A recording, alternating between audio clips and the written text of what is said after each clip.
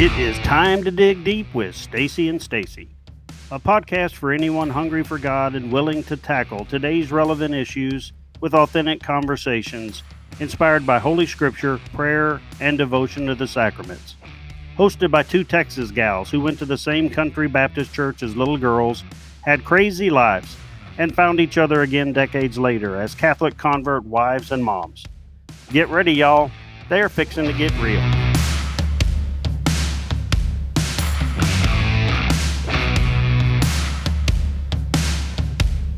Hi, this is Stacy Farquharson. And I'm Stacy Trasancos. Welcome to episode 46 of the Stacy and Stacy podcast. It's November 14th, Monday of the 33rd week in Ordinary Time. We're heading to Advent. Yes. So today we are going to talk about the scripture, Revelation, in the reading today. And Stacy will start us off with a reminder to get coffee. Or a cup of tea. A cup of tea. And we're recording face-to-face today, so Yes. This is really good. We're not in our closets in our pajamas at our homes doing it over the internet. Well, We're together. Yay. It's more fun because we Yes. can see each other. Yes. And then the catechism lesson for today is on the Old Testament. And we will get to that after Stacy does prayer and scripture. Okay, well, let's get started. In the name of the Father, and the Son, and the Holy Spirit, amen. Father God, we thank you so much for this day. We thank you for your goodness. We thank you that you're always with us, that you hear us. We thank you that you never leave us or abandon us. We ask that you open the eyes of our understanding, that we might comprehend the scriptures, and give us eyes to see you and ears to hear what you would have to say to us today. We pray that the inner secrets of your words be laid open to us when we knock, so that we can grow closer to you, Lord. That's what we want. We want to be so close to you. Mother Mary, please pray for us. In the name of the Father, and the Son, and the Holy Spirit. Amen. Amen. And we're sitting together in a little room, in a little cabin, looking over a little pond in Maine. A big pond. A big pond. Big pond. In Maine. And so there's a thunderstorm. And if you hear the rain, just pretend you're sitting in a little cabin looking out at mountains and a lake. Yes. In It's a cabin beautiful. in Maine. It's beautiful. Okay, so yes, like Stacy said a minute ago, grab your tea or a cup of coffee, grab your Bible, and spend some time with the Lord today. So today we're going to be reading, and it is from Revelation, the first chapter. The revelation of Jesus Christ, which God gave to him to show his servants what must happen soon. He made it known by sending his angel to his servant John, who gives witness to the word of God and to the testimony of Jesus Christ by reporting what he saw. Blessed is the one who reads aloud, and blessed are those who listen to this prophetic message and heed what is written in it, for the appointed time is near. John, to the 7 churches in Asia, grace to you and peace from him who is and who was and who is to come, and from the 7 spirits before his throne. I heard the Lord saying to me, to the angel of the church of Ephesus write this. The one who holds the 7 stars in his right hand and walks in the midst of the 7 gold lampstands says this. I know your works, your labor, and your endurance, and that you cannot tolerate the wicked. You have tested those who call themselves apostles but are not, and discovered that they are impostors. Moreover, you have endurance and have suffered for my name, and you have not grown weary. Yet I hold this against you. You have lost the love you had at first. Realize how far you have fallen. Repent and do the works that you did at first. Otherwise, I will come to you and remove your lampstand from its place unless you repent. Okay, now for most people, including me, Revelation is one of the hardest books in the Bible to understand. However, when I read this, it reminded me of what we've been talking about and even what we talked about on Friday. So when addressing the church of Ephesus, I love how Jesus first applauds them for what they've been doing right. He encourages them in what they've been doing right. And then he lets them know what he has against him. So he lets them know this is what we need to work on, guys. So what were they doing right? It says, I know your works, your labor, and your endurance, and that you cannot tolerate the wicked. You have tested those who call themselves apostles, but are not. And you discovered that they were impostors. Mm-hmm. And most of all, you have endurance and have suffered for my name, and you have not grown weary.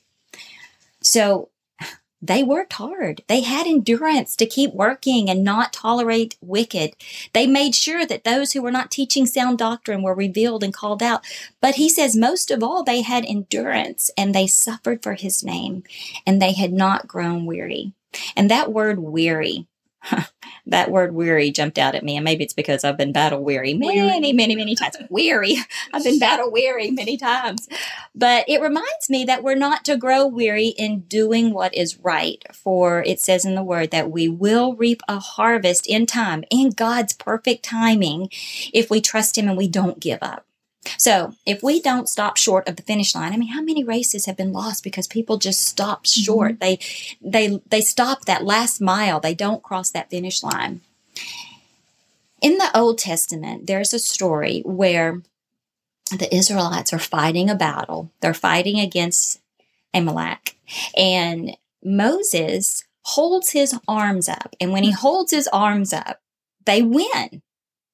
And when he drops his arms because they become weary, he gets tired. I mean, try to hold your arms up. My goodness, I can only hold them up for so long. And then they get heavy. The battle gets heavy for us. Fighting is hard work, whether it's in the natural or whether we're physically fighting or spiritually fighting or mentally fighting or emotionally fighting. Battle is hard. So our arms get heavy. That's what happened with Moses. There's a battle going on and his arms got heavy. So his brother, Aaron, and his friend, Hur, every woman needs a Hur to hold up her arms and help her when the battle's raging. But one of them got on either side of Moses, Hur on one side and Aaron on the other. And they held Moses' arms up, and Joshua and the Israelite army defeated Amalek. Now, Moses didn't have the endurance to get across the finish line on his own because he grew weary. That's kind of a fun word to say, in battle. And I just think it's great that somebody came along and noticed that, recognized that he was struggling, recognized that, oh my goodness, I see Moses is getting battle weary. I mean, I pray that if I get battle weary, somebody will notice. I hold your arms up. Yes, Stacy. Look very closely at me, and if I start getting battle weary, grab my arms. Hold your arms up. Because we need to do that. We need to help each other. Sometimes we have to be willing to help others, and then sometimes when we need help, we need to humble ourselves and receive that because we need to help each other. Okay, so another thing to think about is that Moses wasn't actually on the battlefield, right? He was above them on the mountain looking down, or maybe a little hill, but he was looking down at the battle. He wasn't the actual warrior on the battlefield. Sometimes our battles affect those around us more than we realize.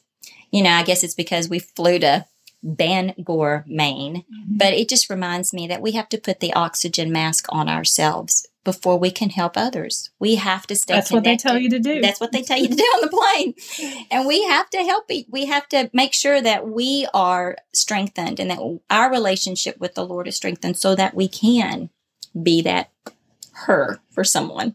Okay, so what did they do wrong? This is what the Lord says. Yet I hold this against you. You have lost the love that you first had. When we're feeling weary, we might need to do a heart check. I mean, have you ever been on a treadmill and you're running as fast as you can and then you realize, man, I'm just not making any ground at all. I'm not going anywhere. First and foremost, we have to love the Lord with everything that we are. And then I'm reminded in Scripture where many will say to the Lord, Lord, we prophesied in your name. We cast out demons in your name. We did many deeds in your name, but he didn't know them. Sometimes doing good things aren't always doing God things. What has God asked of you? What do you feel like the Lord is asking you to do? Seek him first, lean on him, trust in him, and then he will direct your steps. Okay. Also, I just think, when we first start out following God, we get so excited. It's new and we get so excited, but then we get comfortable and we fall into a routine and we start going through the motions and we get desensitized. We're not to forget what drew us to God. why we loved him so much from the very beginning. And sometimes we need to stir up our faith. We can do this by remembering all the wonderful things that he's done for us. We can do this by having a grateful heart, praising him and thanking him for all that he's done. We can do this by reading the scriptures, going to Mass, just praying and asking him to show us what our next step is. Okay, he goes on to say, realize how far you have fallen, repent, and do the works you did at first. Realizing. Sometimes I have to ask God if there's anything that I've missed. Did you tell me to do something and then I walked away from the mirror of the word like we talked about on Friday and forgot what you had convicted me of? Well, God is merciful. Say you're sorry. Repent. That's what he tells us to do. Repent. Go to confession. And then start doing the do. Like Mother Mary says, whatever he tells you to do, do it. That's right. Yes. And I mean, sometimes I think what I'm doing, I mean, if we're truly doing what's good, then we're doing God's will. But sometimes we think we're doing what's good. Yeah. But it's not really. It's not bad. But It's not really what God wants us to do. And I struggle with that so much because there are times I'm like, things keep happening that are bad. And I'm like, God, I work for you. Yes. Yes. Everything I do is for you. Why do these bad things keep happening? And so sometimes God's saying to me, maybe you're an actor on somebody else's stage. Maybe I'm using you in somebody else's story right now, and you can't see the whole thing playing out in everybody else's life, but I am using you for good. That's so good. And we need to trust God, and we need to do what he has asked us to do. And sometimes I'm thinking, well, I wish you would write it down so I would know then. But a priest told me one time, Stacy, that's usually when it's right in front of your face. He has put it right in front of you and you're not paying attention because you're trying to push it out of the way. And many times what that's meant for me is stop worrying about working for God and love your people. Just put more time into your children and your husband and your family and yourself, your own faith life. Stop trying to work as a Catholic and be Catholic. Right. And I've many times there has been an angst inside me because I'm trying so hard, but I'm trying to put a square peg into a round hole because I'm not listening. And it's innocent mostly because I'm trying so hard. I'm just anxious like that. I'm determined. I'm trying so hard. And also, I mean, I think sometimes that, it's about timing. Like it's a good thing and it may be a God thing, but it may not be God's timing. Like we may not supposed to be doing it right then. Right. So we just have to cover everything in prayer. Yes.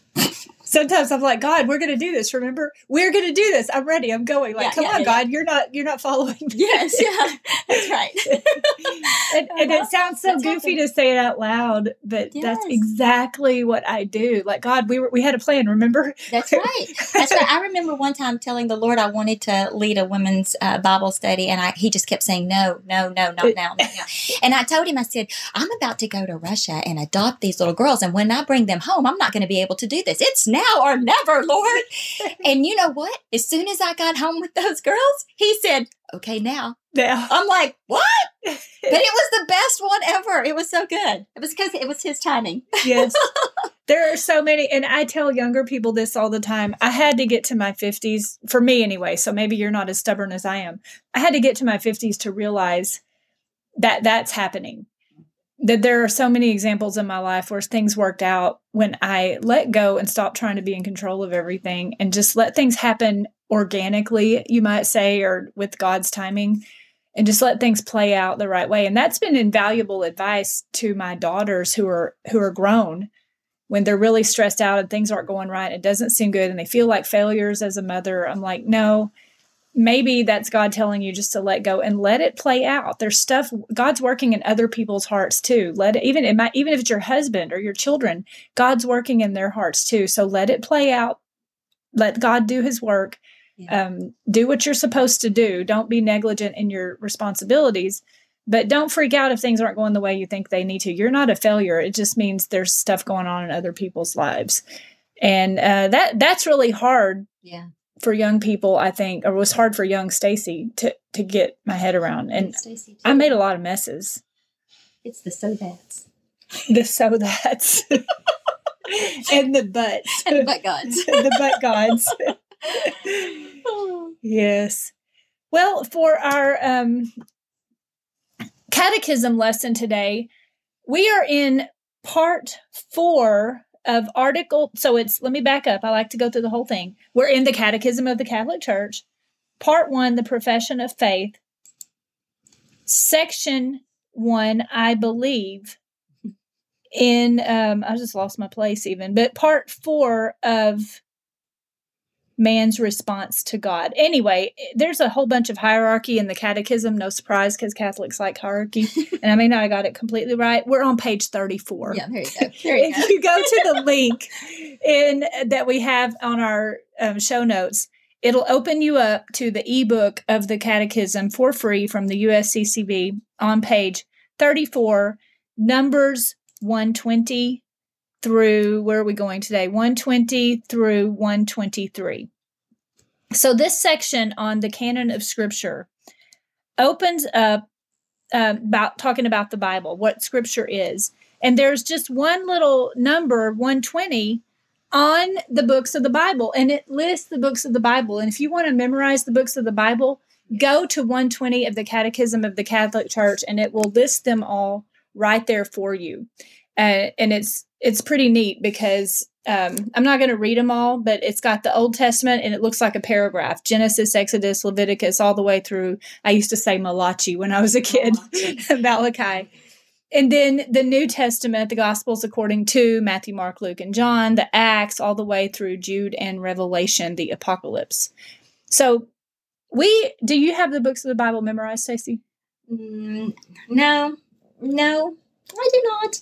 I used to. I do not either. I think when I was a little girl, I did, and I can go all the way through First and Second Chronicles. I can find books in the Bible, though. Like I know what's next to each other. But if I was just to say them to you one after the other, I'd probably stumble. We could probably do it if we worked on it during an afternoon or something. But here's the benefit of having had, as Baptist, okay, so the Baptist made me do this, memorize the books of the Bible as a kid. It has made a difference in my life as an adult.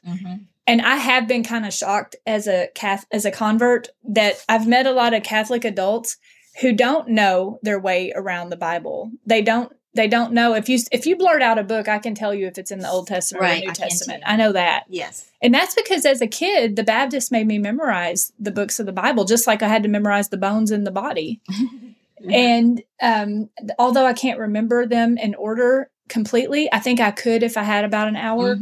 And more importantly, I do know my way around the Bible. If you hand me a Bible and say, look up Leviticus chapter 2, verse that's whatever. In the first of the Old Testament. I know about where to go. Yeah, and I can find it. And I've met Catholic adults who don't know. Not criticizing. I'm just saying I am personally very grateful that I had to memorize that. Yeah. So parents, I think it's worth having your kids memorize the books of the Bible, just in case you wondered what we thought about that. Yes. Okay, the next part goes into the Old Testament. I don't usually do 2 parts, but that first part was just an introduction. It's literally just telling you what the Bible is.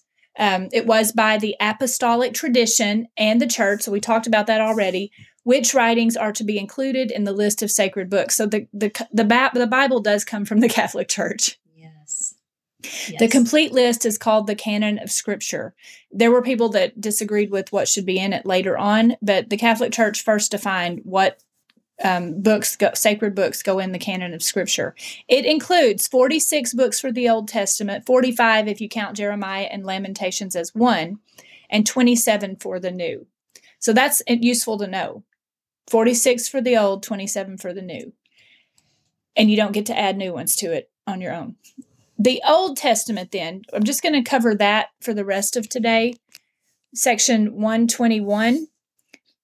The Old Testament is an indispensable part of sacred Scripture, and they capitalize those words, just in case you wonder. Capitalize sacred Scripture. Its books are divinely inspired and retain a permanent value for the Old Testament. And of course, that comes from which encyclical, Stacey?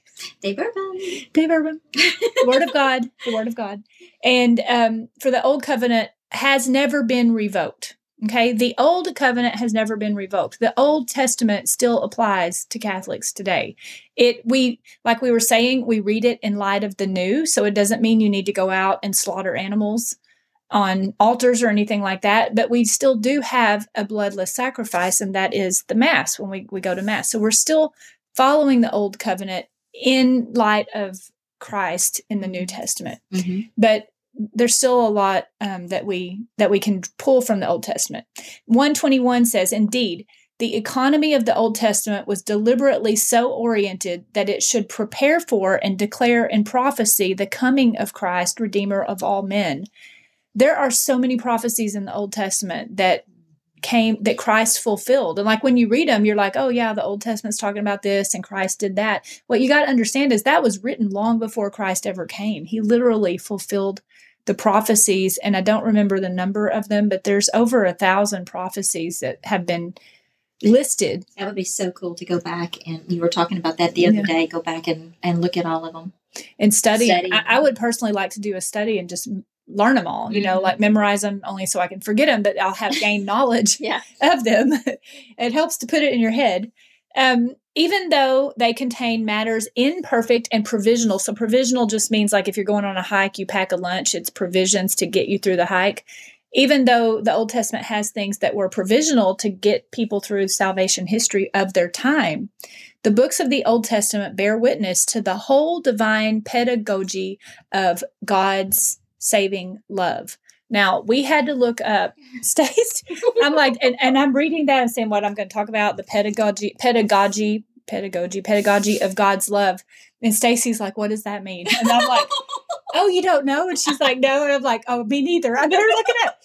It's something to do with teaching. I knew that, but it's the way of teaching. It's the method of teaching, how we teach. So if you already know, that's great. But if you're like us, now you know.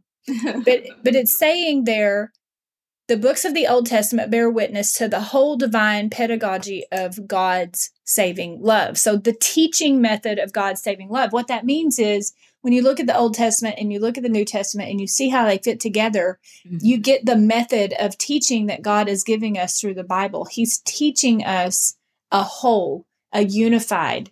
As much hierarchy as there is in the church, as much delineations and distinctions, it all fits together. It's like a jigsaw puzzle. And until I was Catholic, I didn't even know there was a jigsaw puzzle. I didn't know there were pieces that fit together. And like the Catholic life for me now is learning all these pieces. And every time I learn something new, I also learn how it fits into everything else I've learned. Yeah. And even if you just learn a little bit, that'll be something. But you can spend your whole life diving into teachings and mysteries and history. And there's so much. There's more than any of us will learn in a lifetime. So dive into the mystery. Yes. They are a storehouse of sublime teaching on God and of sound wisdom on human life. So it's to help us live our lives better, as well as a wonderful treasury of prayers. Yes, I say all the that's time. what There's Stacey so many says. prayers in the Old Testament, like especially in Psalms, that you can just pray. Oh, I love it. And see, you're affirmed there. That's it. I mean, the Catechism tells us that. Yeah. In them too, the mystery of our salvation is present in a hidden way. So sometimes people get confused about talking about mystery. This was a really, there's one more section we're going to read in just a minute, but I want to say something first. That whole idea of a mystery was bothering to me as a new Catholic. Whenever I heard someone say, literally in a class I took on the Holy Trinity. Here I am. I paid my tuition. I'm signed up in a course. I'm taking it on the Holy Trinity. The very last thing the professor said was, after he taught us, we had to read St. Thomas Aquinas. We had to memorize scripture where it's proof of the Holy Trinity, where Christ taught us God the Father, God the Son, God the Holy Spirit, how we know God is three persons, one divine essence. At the end of that class, the professor goes, and that's as far as we can go. And I'm like, but I still don't understand all of it. I still don't comprehend everything. I thought I was going to know everything about God in this class. And he's like, and that's as far as we could go. I was like, no, it's like the movie, the Netflix series that never ends. And that was a huge thing for me to learn, this idea of mystery. We cannot fully comprehend who God is. We can know that God exists.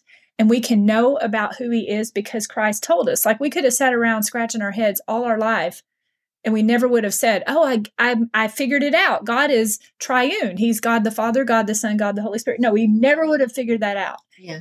Christ had to come tell us. Mm-hmm. And even when he does tell us, we can never fully understand it. So you can never fully comprehend God. It says we only see in part. In part. Mm-hmm. We will. Mm-hmm. And so whenever I'm like, come on, God, we had these plans, remember? I have to remember, like, I'm breaking a fundamental rule of being Catholic. I'm not leaving room for mystery in my life. And I'm not going to know everything either. And come to think of it, as a chemist, that's the main thing I learned as a chemist too. Our knowledge is dwarfed by our ignorance. We know so little about how the world works, and we're just feeble little humans trying, which is actually a beautiful thing, because life is exciting, because it would be boring if we just knew everything. So there is a mystery of our salvation present in a hidden way. We are going to be walking through this journey not knowing everything that's going on in everybody else's lives, not knowing everything God has planned for us. We have to trust divine providence. The last part, 123, Christians venerate the Old Testament as the true word of God. The church has always vigorously opposed the idea of rejecting the Old Testament under the pretext that the new has rendered it void. Here's another Catholic word. So pedagogy was one. That means method of teaching. But here's another big Catholic word, Marcionism. And I did not know what that meant either. Marcionism is named after a guy in 144 AD, Marcion of Sinope, Sinope. And he taught a lot of things wrong, but one thing he taught wrong, and that was rejected by even the early church, is that the entire Old Testament, along with other epistles and gospels of what would become the 27-book New Testament canon, he rejected it. Okay, so he basically 100 years later after Christ said, I'm going to write my own Bible. And he rejected everything in the New Testament saying that he rejected everything in the Old Testament saying everything in the New Testament rendered it void. That is not what the church teaches. That is not what the church teaches. And it's like the history of our faith. You've got to understand the Old Testament to be able to understand the Gospels, Matthew, Mark, Luke, and John. If you don't understand the Old Testament, you're not going to understand the New Testament. You're not going to understand St. Paul's moral teaching or the Gospels about the story of Christ or even Revelation. So have fun swimming around in the ocean of truth. You're never going to see it all. Yeah, for people like you and I, Stacey, who are learners, yes, that's exciting because there's so much to learn. We will never grow bored because we have so much to learn. And I love it. I love going through all of this. Well, we are just coming off of a trip. We're in Maine. We're coming off of the trip. We'll be back tomorrow and do a little recap of our trip up to Maine and the Merry Christmas talk that we gave at the Advent by Candlelight last Saturday night. Yes. Have a great Monday. And this is Stacey Farquharson. And this is Stacey Trasankos. Until next time. If you are interested in bringing Stacey and Stacey to your parish or study group for a retreat or a talk, they would love to come liven things up and keep it real. Please see staceyandstacey.site for more information.